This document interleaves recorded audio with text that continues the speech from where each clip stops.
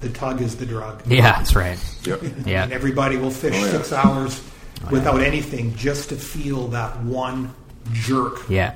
And absolutely. then see the boil, and then that is it. That your life is changed after that. Yeah. You get divorced, you quit your job, you put It's a all tent over. in your car, a sleeping bag, and you go.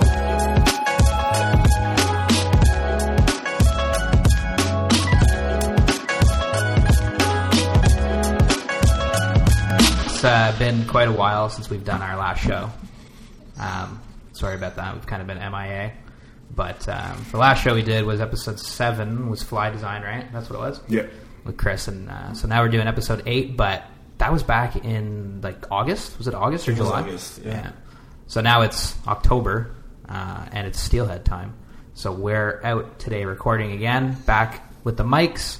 Of course, I'm here, Mitch, and then we've got Yilma. Hey. And we've got Gab. What's up? And we're back again with a special guest, Joe, who we recorded with episode 4, I think it was, where we talked about trout fishing. But today we're going to be talking about steelhead fishing. Joe, how's it going? It's going really well, thank you. Right on. So everybody's getting their steelhead gear out. Fall is here. The rivers are starting to cool down. We're going to go out fishing soon, right? It took a long time It did take a while. because we're mid-October and I still feel like I could go for bass and trout. I know. It's not that cold. It's not that cold right now, but you know, it kind of just came out of nowhere. Like last year, we were out on the river really early. Like we got out in August, like the end of August, to go steelhead fishing. But I think at that time we didn't really know what we were doing because we were new to the rivers, but we were really excited to get out. But it was a good season nonetheless. But now it's mid-October. We haven't been out yet at all, but we're going to go out tomorrow, I think, right? We'll get some shots and stuff. Not Yoma. No, Yilma's not going, but me and Gab are going to hit the river. Yilma's got to work. I can't quit my day job. Yeah, that's too bad. But we're going to hit it. It's going to be good. But that being said, we do need to know how to do it. So last season we learned a bit, but I think we're going to have to step up our game. And to help all of you, people who haven't steelhead fished yet or could need some pointers or whatever, we're going to go through a day on the river steelhead fishing with Joe. So let's talk about that. Oh, before we do, Yeah. I want to just take a quick poll here. Out of all the people at this table, who caught a mint chrome steelhead of about 10 pounds on a pure dry line? Let's raise your hands. Who did last fall? That's a very good question, Joe. Yeah, I wasn't there. I got no proof. Oh, I've been fly fishing for 40 years, and I didn't do it. So I see the only person to raise his hand was Mitch. Hell yeah. Mitch, tell us what was the secret to that particular moment? I have to know. Okay, well, you know what?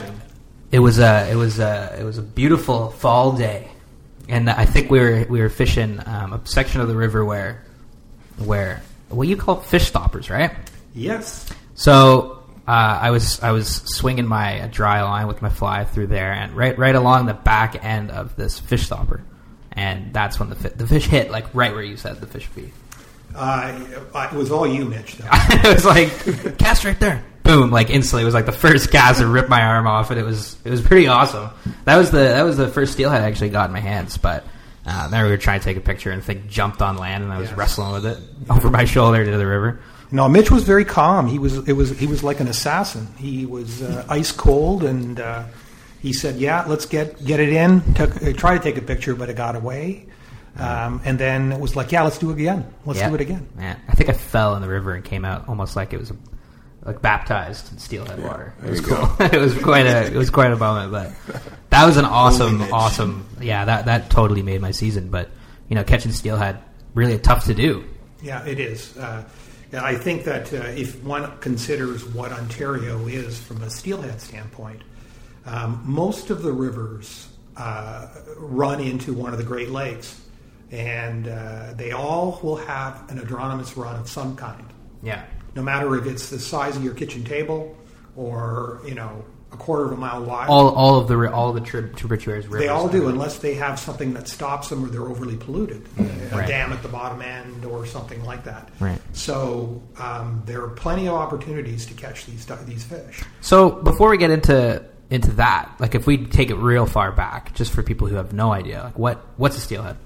Well, a steelhead is essentially in Ontario terms, it's a rainbow trout genetically. Boom. That lives its adult life in the lake, feeds, and then returns to where it was spawned to reproduce, and then continue again. That's closer to what a salmon does. It is similarly the same, right? Except that salmon, they die, with the exception of the Atlantic salmon. Most salmon die after they spawn, whereas steelhead can return 2, maybe 3 times as many as 4 times. Right. And Atlantic salmon don't die when they spawn? No. Oh, I didn't know that. I didn't know that either. That's crazy. Yeah, no, they don't. They're the only one of the salmon that don't. Oh, cool. So steelhead, androgynous fish on the Pacific, right? Yeah. So that means they're coming from the ocean into the rivers, they're Yeah. spawning and going back out. It's funny, out of all in Duck Hogan's book, he mentions this, out of all the androgynous fish, when they smolt, so that they've hatched, now they smolt, so they're small, like 3 to 5 inches. Mm-hmm. The only species of the androgynous fish are that most fish, when they return to the lake, they swim backwards. So their tails are toward the lake or the ocean. Right. So they pick their way down. Yeah. The only one that turns around and points its nose at the lake or the ocean is the steelhead. Wow.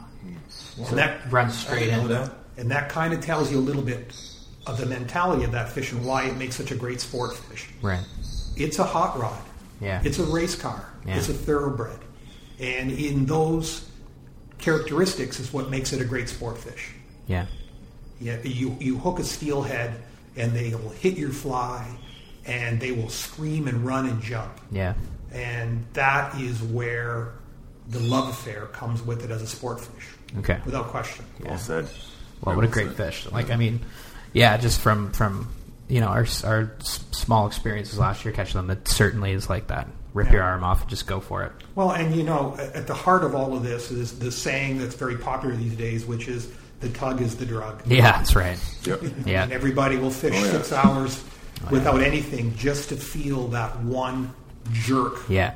And then see the boil, and then that is it. Your life is changed after that. Yeah. You get divorced, you quit your job, you put It's a all tent in over. your car, a sleeping bag, and you go. You're gone. We should just do that. Oh, yeah, it's We're a not matter of married time. yet. We just have to break up. It's a matter We don't even have to go through a divorce just yet. Well, there are people out there that will say that the only true steelheader is one that builds his priorities around that fish. Yeah. And they will follow. The circumstances and the water characteristics to do that. Yeah. There was one time in my life where I would do that. In Ontario, I had 15 rivers that after a big rain, I knew the characteristics of how those rivers responded to that rain. Which one would clear first, which one dropped the fastest, which one took the longest to drop. And then you would go here first, there next, there next, there next. And you would have incredible success doing that. As opposed to just saying it rained, I'm going to go to a river. Well, if you learn the characteristics of that river, then you'll know, no, it's not the time to go. Mm-hmm. It's not the time to go. So that's probably the first part in figuring out your day, right? Which for us, since last year, we've been focusing on one river, which is kind of good. Yeah. We get to know. They will say, the great steelheaders will tell you, that is the way to learn, is to focus on one river. The other thing you have to remember about Ontario rivers in general, not all of them, but in most of them, they're spate rivers. Right. In other words, they need water to raise the level so that fish can come in, and the water drops. So that is what it primarily does. A lot of the great salmon rivers on the East Coast, not so much spate rivers. They have a steady stream of fish that come in. Right. It's more the tides. Because of the glacier. It's more the melting tides that do that to bring it in. Yeah. There are some rivers in Ontario that do that. The Saugeen is a great example. Oh, Saugene's like that? The Saugeen will get a trickle of fish in. The Nottawasaga, they'll say it's the moon that brings the fish in. Rain will bring more fish in, but those fish get a steady trickle. It's more temperature in the water that draws them in that case. But those are the kind of things. If you're saying, where would I go if I was going to go fishing today? Well, I would probably go to a river that didn't necessarily need, because we've had no rain. Yeah. Yeah, it's been dry. And we've had no rain, and it's pretty sad. People are catching fish, but not a lot. Yeah. So I would probably go to a river that would give me the best chance, that didn't necessarily require a whole huge influx of water to bring fish in. Right. I have a chance. Yeah. Okay, so let's start then with the day. Then, so you're getting ready to go fishing. Yeah. For steelhead. This time of year, it's like mid-October. What do we do in terms of gear, in terms of preparations, like all that stuff? Well, I this time of year for me, the water temperature is a bit warmer. The fish will move a little farther to the fly. If the water's clear enough, I know that. So I tend to fish lighter this time of year. I fish a dry line. I'll fish a light sinking leader or a dry line with a heavy fly. Because the fish, you have to remember one thing about steelhead, they'll go up to hit a fly, they'll never go down. So many people in Ontario fish too heavy too early, and they're actually swinging under the fish. Right. Fish will never go down, hit the fly. Yeah. No. Yeah. No, they won't. They look up. And in Dec Hogan's book, he actually did a great thing, which I'll never forget. He said that they were standing on a bridge and there were 20-something steelhead suspended in a pool. And they threw a quarter in. Immediately, 4 fish went to chase the quarter. Yeah. And missed the quarter, and then they went back to the pot of fish. Mm-hmm. And when he looked, the fish were all lower. Mm-hmm. They weren't as high as they were. So he threw the quarter in again. Mm-hmm. 1 fish came to the quarter and missed it and went back to the pot of fish. And then when he looked again, he had a hard time seeing them. They were lower again. Oh, wow. And then he threw it in one more time. No fish came. And the fish scattered and he couldn't see them anymore. They came back 3 hours later. They were all back up, sitting in that place. It is no different when you understand that fish behavior in steelhead in Ontario and rivers. Mm-hmm. They're sitting in a river. They're sitting in a place, conserving energy. That's what they do as they begin to migrate upstream to spawn. Yeah. And you'll go and you'll swing your fly and you'll come back after them. They'll chase it and they'll hit it. Yeah. Chances are, if they miss it or they came once, they'll go back to the spot, maybe be a little lower, maybe it'd be a little more. You cast again, and maybe you don't get them. They'll probably be down deeper, and you won't get anything. But if you come back 2 hours later, they'll probably be back up. Yeah. Or if someone comes in behind you and catches the fish, that is what's happened in most cases. Yeah. Right. They've gone back too. So the fish are up higher. I'm fishing lighter this time of year, and I will go to places that exhibit the characteristics in the water that will generate the right kind of fly speed, the right, as Ernie Schwiebert would say, the right teasing speed in the fly. Mm-hmm. I've stood and watched on bridges and watched people swing Atlantic salmon flies at Atlantic salmon, and you watch the fish. It sees the fly coming, and you see its fins and its posture change, and then you see as the fly comes by, you see the fish drift and begin to slowly chase the fly, and it'll either commit or not commit. Now, why is it doing that? If you understand in the very basic thing, if I had a baseball in my hand and I quickly threw it to Yilma and I didn't tell him that I was throwing it, his instinct would be to put up his hand and catch it, even though he wasn't trying to catch a ball. Yeah.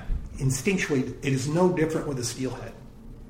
It is a machine that nature has said, it sees something coming, it reacts, it hits it, it eats it. That's what it's done its whole life in the lake and when it was a small fish. It's returned to the river, really doesn't feed, but those responses are still there. Right. And that's what the fly does. Mm-hmm. A great example is, I have flies that look like squid. If you looked at it, you say, well, it looks like a shrimp or a squid. Mm-hmm. There are no shrimp or squid in Lake Ontario or Lake Erie. Yeah. Why is the fish hit? It's because it exhibits life. And that movement as the fish comes by, as it comes by in front of the fish, it is striking at life and the memory of life and the movement of life. Mm-hmm. That's what black flies tend to work really well, right? Because there's no detail in it. It's just life. It's movement. Yeah, for sure. So I'm first of all, if I get to the river, if it's crowded, that's sort of, I have to sort of already decide, okay, what am I going to do? Yeah. Right? Am I going to fish behind people? If I am, well, that certainly influence the fly choice. Mm-hmm. I will probably start with something, if the water's clear, something more subdued, something smaller, and I'll feel confident doing that. Yeah. How small do you go for your fly patterns? Well, in a swung fly, I will go, as small as an 8. Okay. Right. Anything smaller than that, and it's hard to call a fish from any distance with something really small. Yeah. Right. Yeah. Now, if you're nymphing for steelhead, yeah, you can go smaller than that, but that's a different thing altogether. We're talking now, in my mind, more about a swung fly. Yeah. That's what we do. We mostly. Every time I put a nymph on, I last 5 minutes, and then I put a swung fly. The thing is that in Ontario, a lot of the rivers we have, they're not conducive to swinging flies. Mm-hmm. You have pools. Yeah. And pools are very hard to generate the right fly speed because they're more deep. Yeah. Right? You're looking for those classic runs that are 4 to 6 feet. Yeah. And have an even broad current. That's what you're looking for. For the swing, to get a nice consistent swing. Yeah, to generate the right speed. And over time, you find, to Mitch's point earlier, in a river, a fish comes from the lake, swims up the river, it is forced to stop. Some geographic feature in the river forces it to stop and slow it down. If there's nothing there, that fish will keep going. Yeah. It'll keep going until it reaches its destination. But unfortunately, or fortunately for us, rivers aren't like that. Yeah. So you get to know this. I caught a fish here. Why did I catch a fish here? Yeah. Because of something with the bottom. Yeah. Right. Right. It's something to stop the fish. Yeah. That combined with the water has the right speed to generate the right kind of action to the fly. Yeah, for sure. So there's two different worlds then in the steelhead fly fishing territory. All right, there's the guys that'll fish single-handed rods, and then there's the guys that'll fish spey rods. There's been has the spey fishing world what's the deal with that? How did you start? You know what?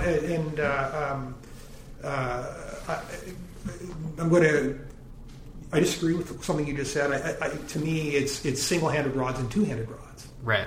It's not a spey rod. You can spey fish, as we were talking about earlier. Yeah. You can spey fish with a single-hander. You fish a single-hander quite a bit. That's all I do. There is no reason why you can't execute the same casts on a single-hander and fish spey flies on a single-hander. Yeah. There's no reason.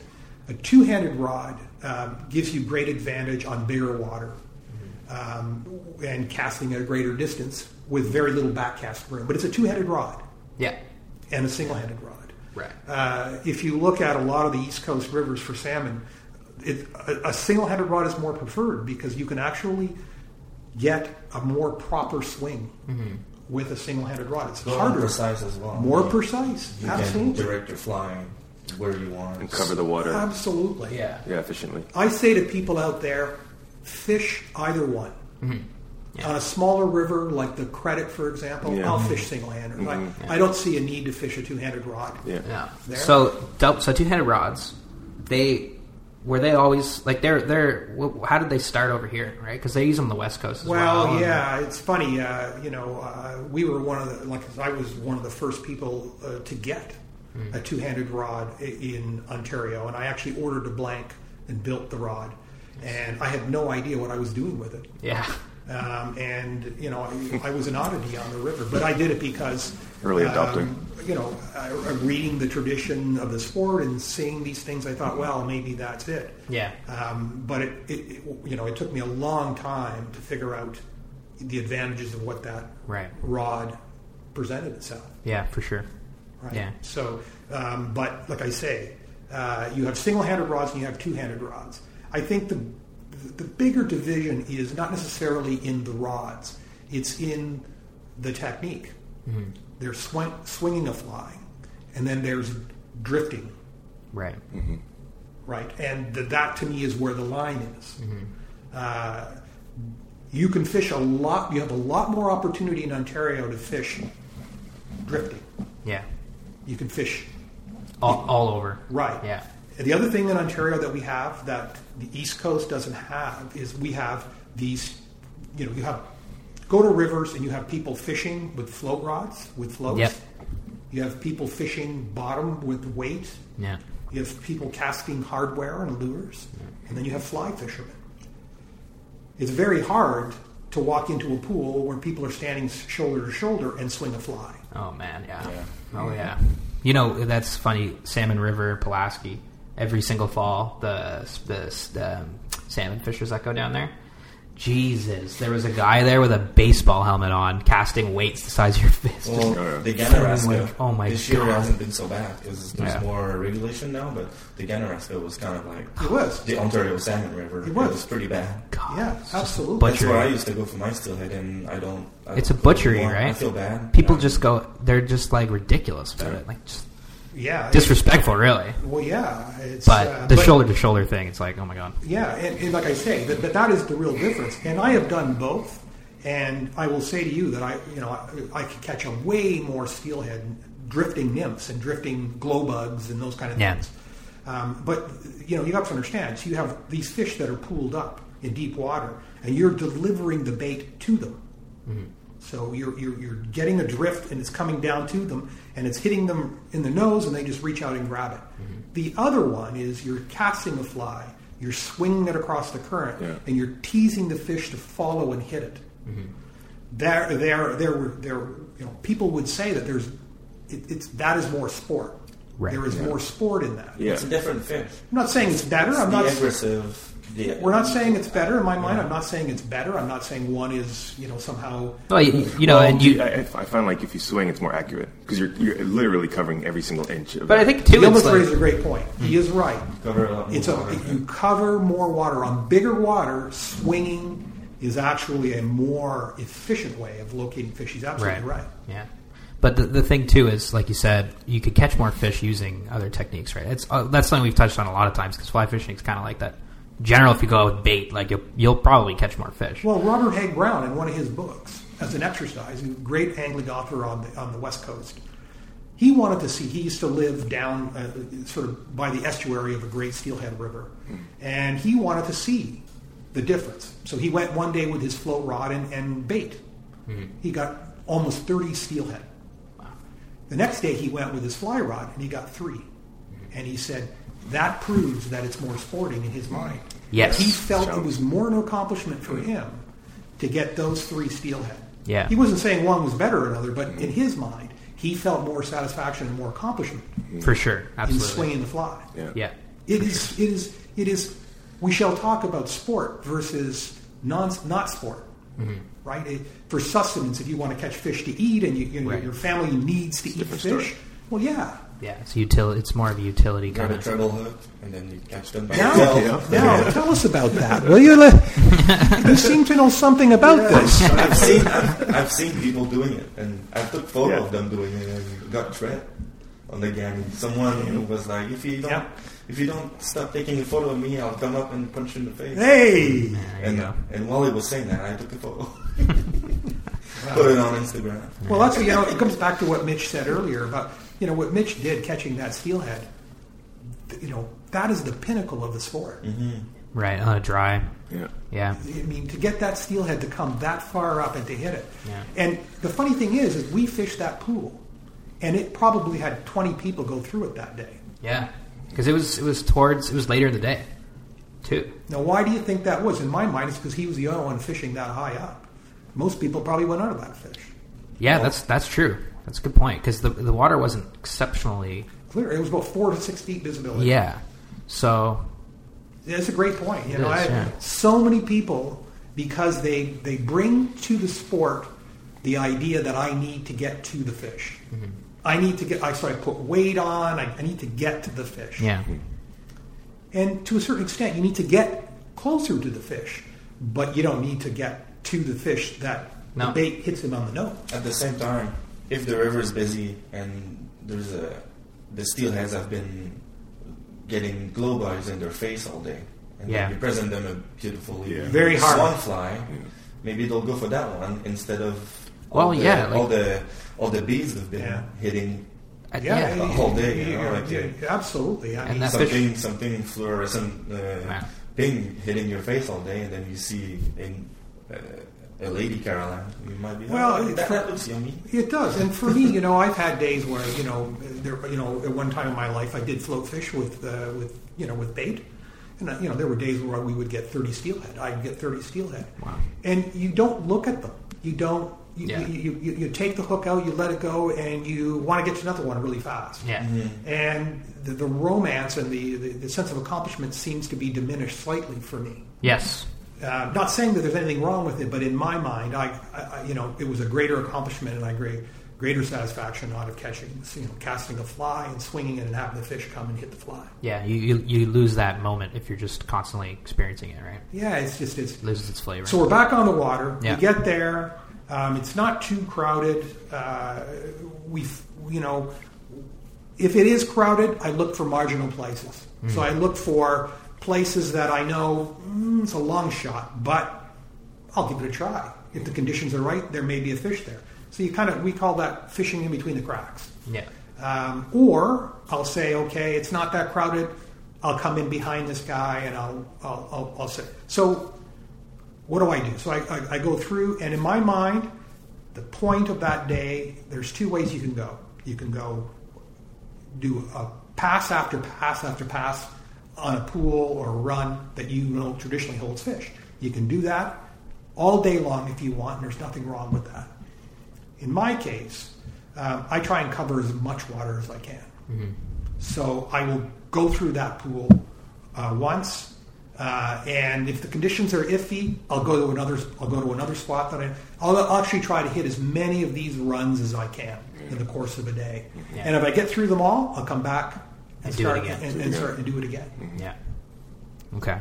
Yeah. So if you're going out on the river and there's not a lot of people there, then it's a matter of going to the spots that you know and trying it that way, right? Or and the thing is, if you come to a river that you don't know, use your experience, look at the water, and say, well, there is the head to a long run. Mm-hmm. That's probably going to slow or stop fish down. Mm-hmm. So that's the place to start. Yeah. The tail of the pool is another place that is a high percentage area because fish will tend to drop back into that. Mm-hmm. And then, of course, there's structure in the run that makes fish hold. Yeah. It's funny. A lot of people will think, and they look at a run, and they'll say, "Well, the fish will be behind the rock." In most cases, I've actually caught fish in front of the rock because the way water works is there's actually a dead spot in front of a rock, and a steelhead will sit in front of that and expend very little energy. Yeah. Just sit there and wait for food to come down. Yeah. Or just for the water to raise, just not recovering basically from the run they just did. I also think that in choosing where to fish in the course of the day, you sort of experiment. Yeah. Right. You think, oh, there's something about that piece of water there, and there's a guy there. I'm going to go over and try that. The other thing I do sometimes is I'll go and fish the opposite side of where I fished before. Mm-hmm. Changes the angle, the presentation slightly different. Mm-hmm. That's another way of approaching it. Yeah, and all these little things add up because, we fished many hours last season. I only got one fish. You guys didn't get anything. No. Yeah. But Mitch, tell us a little bit about it. I think it was you. It was you and Ilma, I think, were out on the ground that day in the hurricane. And oh, my God. Yeah, it's true. Oh, yeah, that's right. Yeah, and we literally covered everything. Yeah, but we hooked a fish, though. Yeah. We hooked a fish. Remember? You were standing on the bank drinking scotch. Yeah, that's right. And you were trying to warm up. Yilma was on the bank drinking scotch. Yeah, did he even fish that day? Did he have a cigar? Was he reading poetry? What was he doing? He was warming up because the river was so cold, and it was literally a hurricane. He didn't have battery. So he was standing up by the tree, and my fly was swinging through just in front of him, and a fish hit right in front of him. Under the tree and boiled, and then I freaked out and the fly came out. Yeah. So that was like September. That terrible weather day during the Spade Cliff? Yeah, it was like the day after or something. Yeah. That's a great lesson. That, to me, you guys had the river to yourself, more or less. Yeah. No one was there. Yeah. Because, first of all, you were fishing in a hurricane. Yeah, it was the wind. It was cold and it was windy. Yeah. There you go. So, for me, that's what I call marginal conditions. Those are good times. A lot of people won't go out in them, and you know what? Yeah, maybe I'm wasting my time, but chances are I'll have a shot at a fish. Oh yeah. And we did. We hooked one that day. You know, it was... The other thing that I have noticed, and this is crucial in my opinion, is I've noticed that I have very little success when the water is rising. Yeah. You know, it's like there's no fish in the world, no fish in the river at all. Even though there's tons of fish and they're blowing by you. Yeah. No, people catch fish when the water's rising. It's the other way around for me. I have great success when the water's dropping. Mm-hmm. And on certain rivers, I've come to know at what point in the curve of the water dropping that it's actually better. Mm-hmm. So if you take, for example, some of the rivers in the U.S. that I fish, you can follow, on the internet, you can follow the water dropping. And I have, as an experiment, there's a certain height that people look for in that water, and the fishing's incredible. Yeah.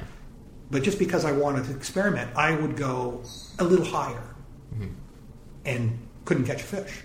Yet, a day later, as the water hit that, it's like you get 10 fish. Yeah. Wow. Right? And it's just that drop. It is. And it's funny because if you look at, there's some rivers in Ontario that rise so fast and drop so, a great example is there's a river that runs into Lake Huron called the Big Head. We have a saying amongst our friends. We say, if you hear that they're catching fish in the Big Head, it's too late. Oh, yeah. Right? Yeah. Because that river, when it's like flood. The water comes up. So right. And all the fish come into the river, and you can get huge numbers of fish. Yeah. But the water also drops really fast, and then the fishing becomes very difficult. It's over, yeah. That's a spate river in the truest sense. Yeah, yeah. Right. Yeah, the fish come in, and that's it. Well, it's kind of like we use the charts online as well, right? Yeah, and the other thing is, too, is those fish are hot. They're right out of the lake. Right. And they will hit a fly, they will come to a swung fly more readily than a stale one. Those dark fish that have been in the river a long time, they're a little harder to get to take a fly. I wonder why that is. Well, they're a little more beat up, I think. I think so. You can see their tail, like they have spun already, they have digged in. Yeah, in steelhead, as they get darker, they still hit a fly. I've caught a lot of dark steelhead, but not the same. They don't come to a fly, they will, but not as aggressively as the one that you got. That was mint chrome. It was right. Its fins were like see-through, too. Would you say like a fresher fish that's very chrome would hit a swung fly, and then the darker one where you'll have more success with it? I would agree with that. Because they're a little more lethargic. Are they acting more like a rainbow trout? They've been in the river for a longer period. Yeah. Either coming back to their trout. It's a great point. Going back to throwing a ball at Yilma, if I do that 5 times, he's not even going to, and he's not trying to catch the ball. He won't even put his hand up anymore, right? It's only when he walks into the room and I do it first, and that I trigger that memory of him wanting to catch the ball. Right. But if he's been in the room and I keep throwing balls to him, he's going to not even put his hand up anymore. You still can, because maybe he'll get pissed off and he'll grab the ball in the end and say, you know what, that's it. Stop throwing balls at me. I mean, it's not exactly like that, but it's kind of like that. So as the season progresses, then if it's right fresh, like now, right? It's early in the season. Yeah. Fish are coming into the lake pretty fast. Yeah. Is now that time where you're going to catch them on swung flies, and as it progresses, how can you change your game to? Right. So a lot of people start to get heavier. They start to get, you start getting into metal tubes. You start getting into big irons, like big single hooks. Heavier heads. Skagit fishing becomes really big because you have this fly line that can turn over a tow truck.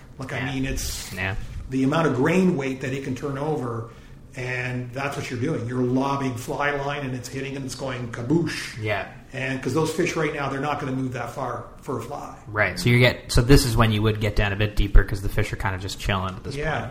Right, you want to get right. And strike is more lethargic. The fish will hit, and it'll shake its head, and it's not like hitting it and it screams, and it's like hooking Satan himself. Yeah. So how long are the fish? The fish come in the fall. How long are they in the river for? Well, they'll be in the river to eventually find their way to spawn in the spring. Okay, so they spawn in the spring. Yeah. So they begin to enter the river. make their way to where they were originally, and they'll hold there and winter there until the conditions are right for them to reproduce. Okay. So the steelhead actually don't spawn in the fall? Not They just some go do. in the There fall? are instances where some do. I mean, there is at one time there used to be a fall run on a river in Ontario that I remember that those fish would spawn in the fall. But the majority of fish there are spring spawners. Salmon are fall spawners, with the exception of Atlantic salmon, which is a different thing Like altogether. midsummer to fall. Well, you're right. That's when they spawn. They spawn earlier in most cases, but yeah. So then in the spring, there's another opportunity to fish steelhead. Yeah, there is, and those are kelts. Those are dropbacks. They're a different fish. They've consumed all their body weight. They're long and skinny and snake-like. I don't fish for them as much then. I don't have the same enjoyment. As you get closer to the lake, they start to feed again and they start to put weight on. It's a little more enjoyment. But those fish, for me, after they've spawned, I'll get out and catch the odd one, but it's not the same as a full-body mint chrome monster that comes in the fall. Yeah. For me, the way I see it is fall is the steelhead season, and then when spring arrives, it's trout. Resident trout. Yeah. That's how I take it. I don't really... No, I agree. Just like Joe, I don't really fish for steelhead in the spring. I'm just too excited about resident trout. Yeah, it's my mind's somewhere else. Yeah, and it's I've walked into pools in the spring, and there have been 60 steelhead in a pool that's 50 by 40 feet wide, and they're packed in there like cordwood. I don't see the sport in that. Yeah. For me, it doesn't. Yeah. I remember float fishing as a young man in one of those pools. There was so many fish that the float and the line would lay down because it couldn't drift through all the fish. Yeah. There's no sport in that for me. Yeah. No, for sure. All right, well, we're going to take a 2-second break. I might grab another coffee. Yeah. And then we'll be right Joe's back. coffee tastes amazing. Oh, yeah. We're going to talk about flies. Different steelhead flies, when to use them, what they are. Joe's got a whole bunch in front of us right here. You're holding my favorites. Yeah, what are these? They're bombers. Topwater Atlantic salmon fly, which they can be steelhead fly as well. But they're mostly known for Atlantic salmon. Yeah, and understand that those are not for dead drifting. Those are for, again, swinging. And they put a wake. Skating? They're actually called waking flies. They put a wake on the surface, and that is what the fish are seeing. And that's what they're hitting, right? So, but I think, when it comes to fly design, the world is changing as we speak in steelhead fishing in Ontario for fly design. Things are changing like crazy.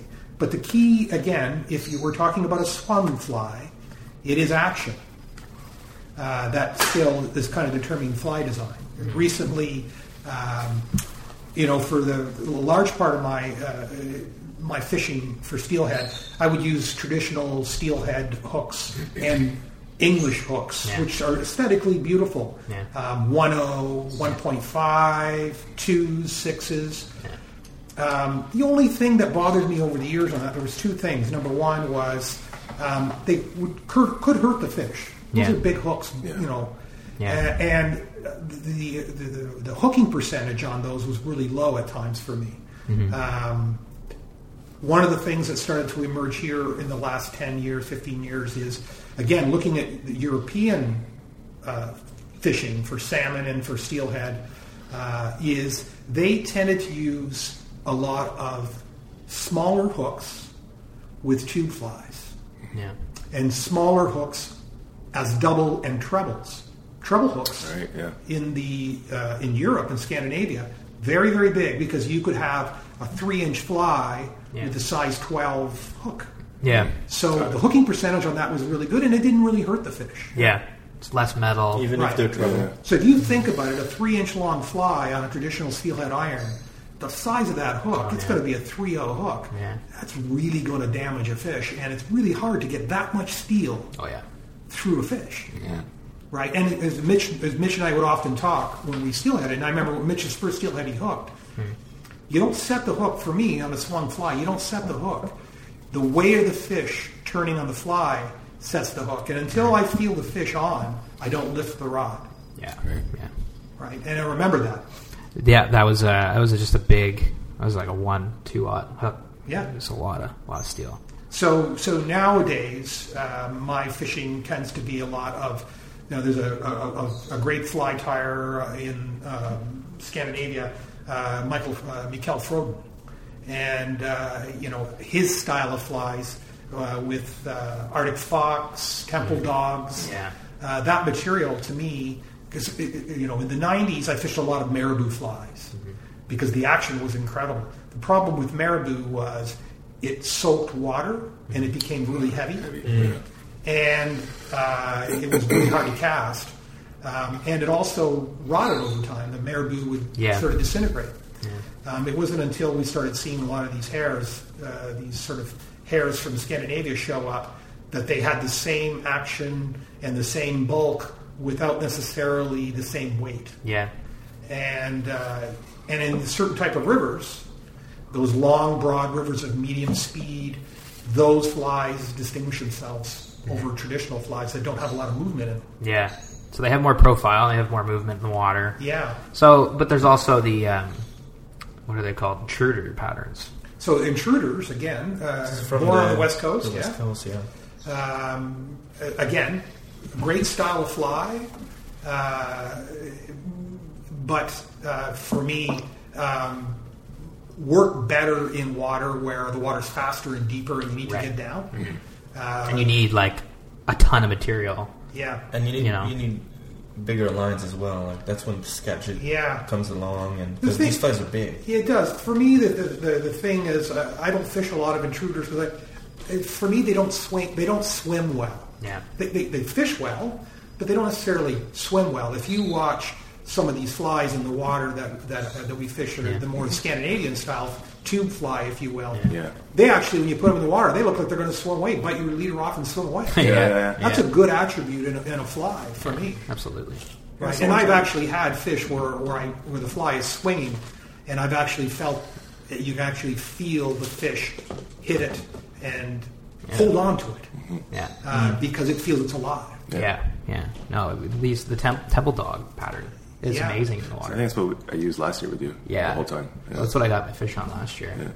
Yeah, I mean, there was, again, you certainly the rabbit strip flies. They have that in them as well. It's a rabbit strip for me.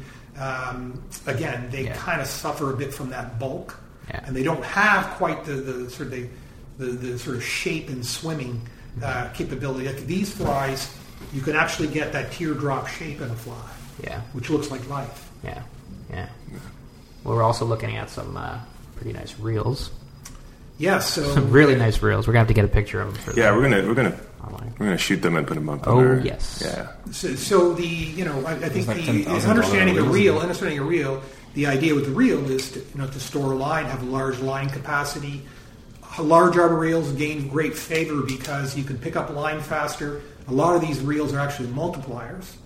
But I feel that if you have enough backing on a traditional reel, an old Hardy, for example, you get your line close to the edge. It can give you good pickup as much as a large arbor reel. I mean, if you want to fish more of a traditional looking reel. But these reels, for me, it's an aesthetic that I enjoy and I admire and I associate with the sport. Well, they're incredible. Like, I mean, so let's go through a couple of them. So that's the one you have in your hand right now is what they call a Bogdan. Yeah. And that particular model is a Nordic 400. Okay. And it was designed for the two-handed rod, and Nordic, again, kind of the Scandinavian thing for, fishing rivers like the Alta and those big rivers. Yeah. But again, for a 15-foot rod, as the season gets colder, I'm not stripping as much line to cast, so I'm picking up more of a longer belly. Yeah. Because you strip line, it freezes in your guides. Yeah. So that's one way to go. The other ones are other Bogdans. That one in the middle is from 1954. Yeah. They call that a large salmon too. Yeah. 1954. The one in the middle is Wow. Yeah. I think this is the one I might have used, or maybe not. No, it was this one. Yes, it was that one. Yeah. So we're pointing a lot of stuff here, but we're definitely going to take pictures of it and put it up. Yeah, we'll show you pictures. But they're bench made? Are they bench made? Yeah, they're all handmade. Stanley Bogdan, the way it used to work to try and get one of his reels was there was a waiting list that was 2-3 years. Yeah. And you were put on the list, and he called you. So one day you got a call out of the blue, say your reel's ready. That's awesome. Whenever he's ready. Yeah, whenever it's ready. And, I like that. Yeah. And, That's He's hilarious. gonna have the money. Well, Whenever yeah. he calls you, it's You're gonna ready be to go. You got to be. That's exactly it. Ready to Yeah, go. for sure. So, but it's a great. It's there's nothing more I enjoy more than standing on a river with a great reel, a great fly rod, a great well-tied fly on a run. Yeah. With the kind of beautiful colors of fall. Yeah, absolutely. And then waiting for that tug. You know? Yeah. No, that's why I think steelhead fishing season's my favorite season for all those reasons. It just feels nice. But these reels are all made by Bogdan. Except for the one That's a that's a Hardy right Hardy, there? So and there's then a the Hardy. other one is Godfrey. A Godfrey. Okay. Yeah. Oh, that's awesome. Yeah. And then the other one in the leather case is an original Saracione Skagit, Okay. and that is one of the early reels too as well. Yeah. So all these reels, you're talking earlier about some of the history they might have. Yeah. The one from 1954. What would the stories be in that reel? What rivers were it on? What did it see? Those are things that you think about when you hold these things, right? Yeah. As someone someday will own these reels when I'm gone, and they will think back to what are the rivers that we're on. So it's really quite interesting to know that. Yeah. Did they travel a bit? These things, absolutely. They've been on a lot of the Great Atlantic salmon rivers. Okay. It's kind of like anywhere in Europe? No, you ever fish Europe? No, I've never fished Europe. I would Okay. love to go fish Europe. I mean, to fish those Great Atlantic salmon rivers like the Alta. Yeah. 55-pound Atlantic salmon. Oh my God, it's insane. It's like, Insane. what would that be like? I don't know. I think your arm would just come right off. I don't know how the hell they land those things. Yeah, it's Nuts. That's nuts. I've got a 43.5 inch Atlantic salmon, and it was when I saw that fish in the shallows, it was A monster. it's 43 inches. It's like Jesus. it's like it's just like it totally. And you got to understand that thing was being chased by killer whales. Yeah. Where was that? That was on the York. Oh, York really River. nice. Really nice. So I just want to come back with flies just for a bit because I'm stubborn. Yeah. And I love top water. You guys know I use mostly dries for trout. I use mouse pattern for bass almost all the time until I catch one. I want to catch a steelhead on top water, and everybody in Ontario told me forget about it. Well, but you're saying don't forget about No, it. Gab, there's a great But book. I want to know how. Yeah, there's a great book. I think it's Rick Kustrich's book on Great Lakes steelhead. He has a chapter in on dry fly, and you have to find the right kind of water, and you have to spend more time because the strikes will be fewer or farther in between. But it is doable. Yeah. The same thing that makes a steelhead hit a swung fly under the surface. Yeah. There's no reason why it won't hit. You have to have the water temperature. So the warmer the water is, it's important. Okay. Yeah. So right now would be a good time. It would be a good Yeah. time, yes. Okay. Absolutely. Compared to November. that Yes. I'm going to. I think that's important. I think a broad enough stretch of water Okay. that isn't too rough so that you can make a disturbance on the surface. A nice even wake. Yeah, exactly. If the water's too choppy, you're not going to see a wake. But if the water is smooth enough, that wake will draw a fish. And you can catch them on Ontario and on West Coast type patterns, skating patterns that will under tension, the same way you swing a fly, will create a wake, and that wake, the fish will see that disturbance and follow it like they would a normal swung fly and boil at it. Yeah. What would be the difference between like a Pacific skating flies like these guys here, and like an Atlantic salmon bomber like I see? So like so some of between the Atlantic sheets and salmon, stuff the like that? Atlantic salmon, they don't skate as much. Okay. They do, but they'll cast upstream and dead drift ones. So the ones with the big white wings there, that's from the York River, and they will use a single hander and yes, cast they are. upstream. Yep, and they'll dead drift it. Okay. So this fly will be floating down. The salmon will come up. For the same reason I was throwing the ball to Yilma earlier, as smolts and pars, when they were in the river, they would feed on just like a trout would. Mm-hmm. Oh, right. And that's the instinct you're triggering with a dead drip fly for a salmon in that case. Mm-hmm. Steelhead, it's the same thing. It's a bug swimming across the surface or some kind of disturbance across the surface. It is the wake. It's the visual cue that says, oh, I see something. It looks like it's alive. I used to react to that and I'm going to go chase it and hit it. Yeah. The problem with a lot of dry fly fishing for steelhead in Ontario is you don't have the broad enough run so the fish can follow it and hit it. Yeah. And it's mostly pockets. Mostly pockets. Okay. Absolutely. And if the fly only swings, the bomber only swings 10 feet. Yeah. It's awful hard to get a fish to chase it and commit to it. Mm-hmm. Okay. So, but you can do it. I'm going to try. Yeah. Well, there's a biologist in Ontario, a well-known biologist named Larry Halleck, and he always has 2 rods with him when you see him on the river.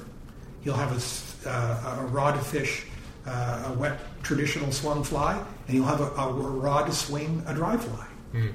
And he'll go, and he won't tell anybody where he catches his fish on a dry fly. And rightly so. You shouldn't. Yeah. But he does. He has success every year doing it, and I think that's an impressive thing. Once I got mine, nobody will know where I got it. Well, you won't even tell Yilma? You guys will. Yilma. They will, but they will not share it. Gab won't tell me. No,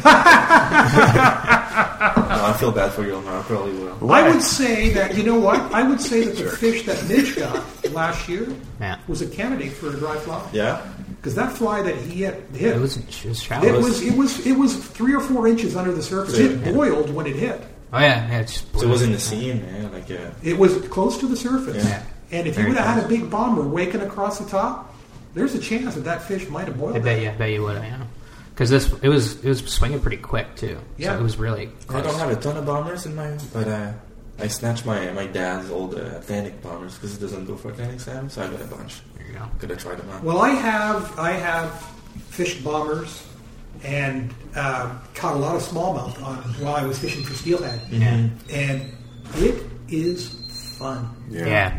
I've always been attracted by the top water. Yeah. Top water absolutely. There's no reason. Yeah. And like I say earlier, I think the key is to start higher and go lower. Yeah. Always in the course of steelhead fishing. This time of year, as it gets colder, then you kind of got to move down after. Yeah. But this time of year, I would start higher and go lower. Right. Yeah. Yeah. Okay. Well, we've touched on what to look for in the river before you go out. Mm-hmm. Touched on the rod differences, reels, flies. I think that pretty much covers everything, right? Is there anything else you guys think? As much as I'm concerned about catching fish, I want to stay warm. Last question before we leave. Okay, so I think we asked this earlier, but neoprene versus, the boots, how do I dress? Like, what am I wearing? Yilma had battery-powered socks last year. I had battery-powered socks. We don't know what we're doing. Well, what do you mean had? He probably still does. I still have them. I'm wearing them right now. This is like it got cold. It got cold out there. Well, I think isn't he like a field tester for electric socks? Yes, well known around the world. Oh yeah. He's representing a few different electric sock brands. And there's a bigger. I made enough fun of him. I won't now. It's okay. Good for you guys. I did before. I had my share, Adam. What's the best way to stay warm on the river? So here's what I think. I think that I use now thin breathable waders, and I layer underneath. So if you have a good pair of high performance long johns underwear, and then you layer all the great Sims, Patagonia, Mountain Equipment Co-op, all those companies, they build layering systems that are all you need. Yeah, it's key now. Layer. Neoprene. Yeah, there's a place for it if people want. A lot of more traditional people would use them. I have a pair downstairs. I never wear them because the mobility on them is really poor. Yeah, it's definitely. And frankly, I haven't had any problem staying warm. We're layering. Yeah, the neoprene doesn't add. I think it's your feet that's more important. Yeah, that's the big thing, right? Yeah. I think there's a certain water temperature where I will go to a boot foot. Yeah. And my feet never get cold in a boot foot. Wow. Because there's better circulation. It's and it's insulated too. Right? Insulated. There's no metal in it. No spikes. Yeah. People go. They have metal on the bottom of their wading boots. Yeah. And that's the most horrible thing in cold weather. Yeah, for sure. Yeah, it's like not only do they make noise, but they also as well get cold and your feet freeze. But no, there's a certain time of year where I will switch. Yeah, and my feet never get cold. And so the boot foot waders are again the same material as your spring waders, summer waders, but just boot foot. Yeah, they have like a boot, and then you just physical boot. Yeah. Right. Yeah. So a little harder to walk in, but you're not really sprinting in the cold anyways. You're sort of shuffling, if you will. Exactly. But it's critical. And then you just layer, and that's it. I think there's material too you got to stay away from, like cotton. Cotton's horrible. If you put cotton socks. And then you put wool socks on top of your cotton socks. You screwed up because it's not breathable. Because your cotton sock will absorb all the water, which like the wool won't. The wool will breathe. Stay warm with the wool. But if you put cotton socks under your wool socks, you're basically spending the whole day with sweaty feet. Yeah. Even if you think it's cold, and your feet are cold because the water is cold, but really it's because of the wet. Yeah. From the cotton being not breathable. Absolutely. So breathable fabric is key to stay warm. I think so, and I think that if I were to spend money, I know Mitch would spend all his money on good scotch, but I would take lesser scotch and spend more money on good underwear. Yeah. Keep that blood. I got to get some like wicking socks and that kind of stuff. I think so. I think it's a no-brainer. They all make it out there. But you should spend money if you're going to spend money. I have been with people that just shiver on the river because they've got waffle underwear and cotton socks and really, are you gonna go spend 9 hours standing in a river in cold water, and it's not worth spending $100 on good long johns and really. But is it worth buying a separate pair of waders that are boot foot? I would, and then just layer up under that. Yeah, I would. I have 2 pairs of waders now, and I think it's crazy. No, maybe some people aren't going to fish in that cold of water. Yeah. I have friends who say, you know what, that's it. Yeah. You get nice in the guides, I don't fish anymore. Yeah. Oh, it's good to know that. Electric socks, guys. I'm sorry, that's the way to go. Right on. Well, in colder weather, we need to do it more. I feel like last season we stopped a little too early. Yeah. So you can go in February, you can go in December. I feel like when December arrived, we kind of stopped. We should push it just a little more. I'll be honest with you. There are some days in my past where I was itching on Christmas morning to sneak out to the river, but it put my family life in jeopardy. Yeah, exactly. We're going to definitely have to get out in the winter, though, for sure. We didn't do it last year. Yeah, there's the Niagara that has fish all winter. Well, and it's a great point that Gab raises. If you look at that book, Dec Hogan's book, he actually divides it into 4 seasons, right? So you have spring steelhead, you have summer steelhead, you have winter steelhead, right? And then you have fall steelhead. And the fish exhibit different properties in different times based on that, right? Right. And fishing longer during the season will make you a little more hardy, and someday you won't need. No, I'm happy the way I am. Sucks with I actually think he looks quite fashionable. Yeah, definitely, always. Well, there we go. That's another episode. We're going to be into steelhead season now. We'll go out tomorrow. We'll post pictures about how we did, but we're also going to take pictures of these reels and stuff for social. Thanks, Joe, for hosting us. Thank you so much again. Thanks, Joe. Yes, and I was. You guys are great guys to talk to, and best of luck. Oh, thank you. Yeah, it's gonna be good. Funny bunch. Everybody, thanks for listening, and I'll catch you next time.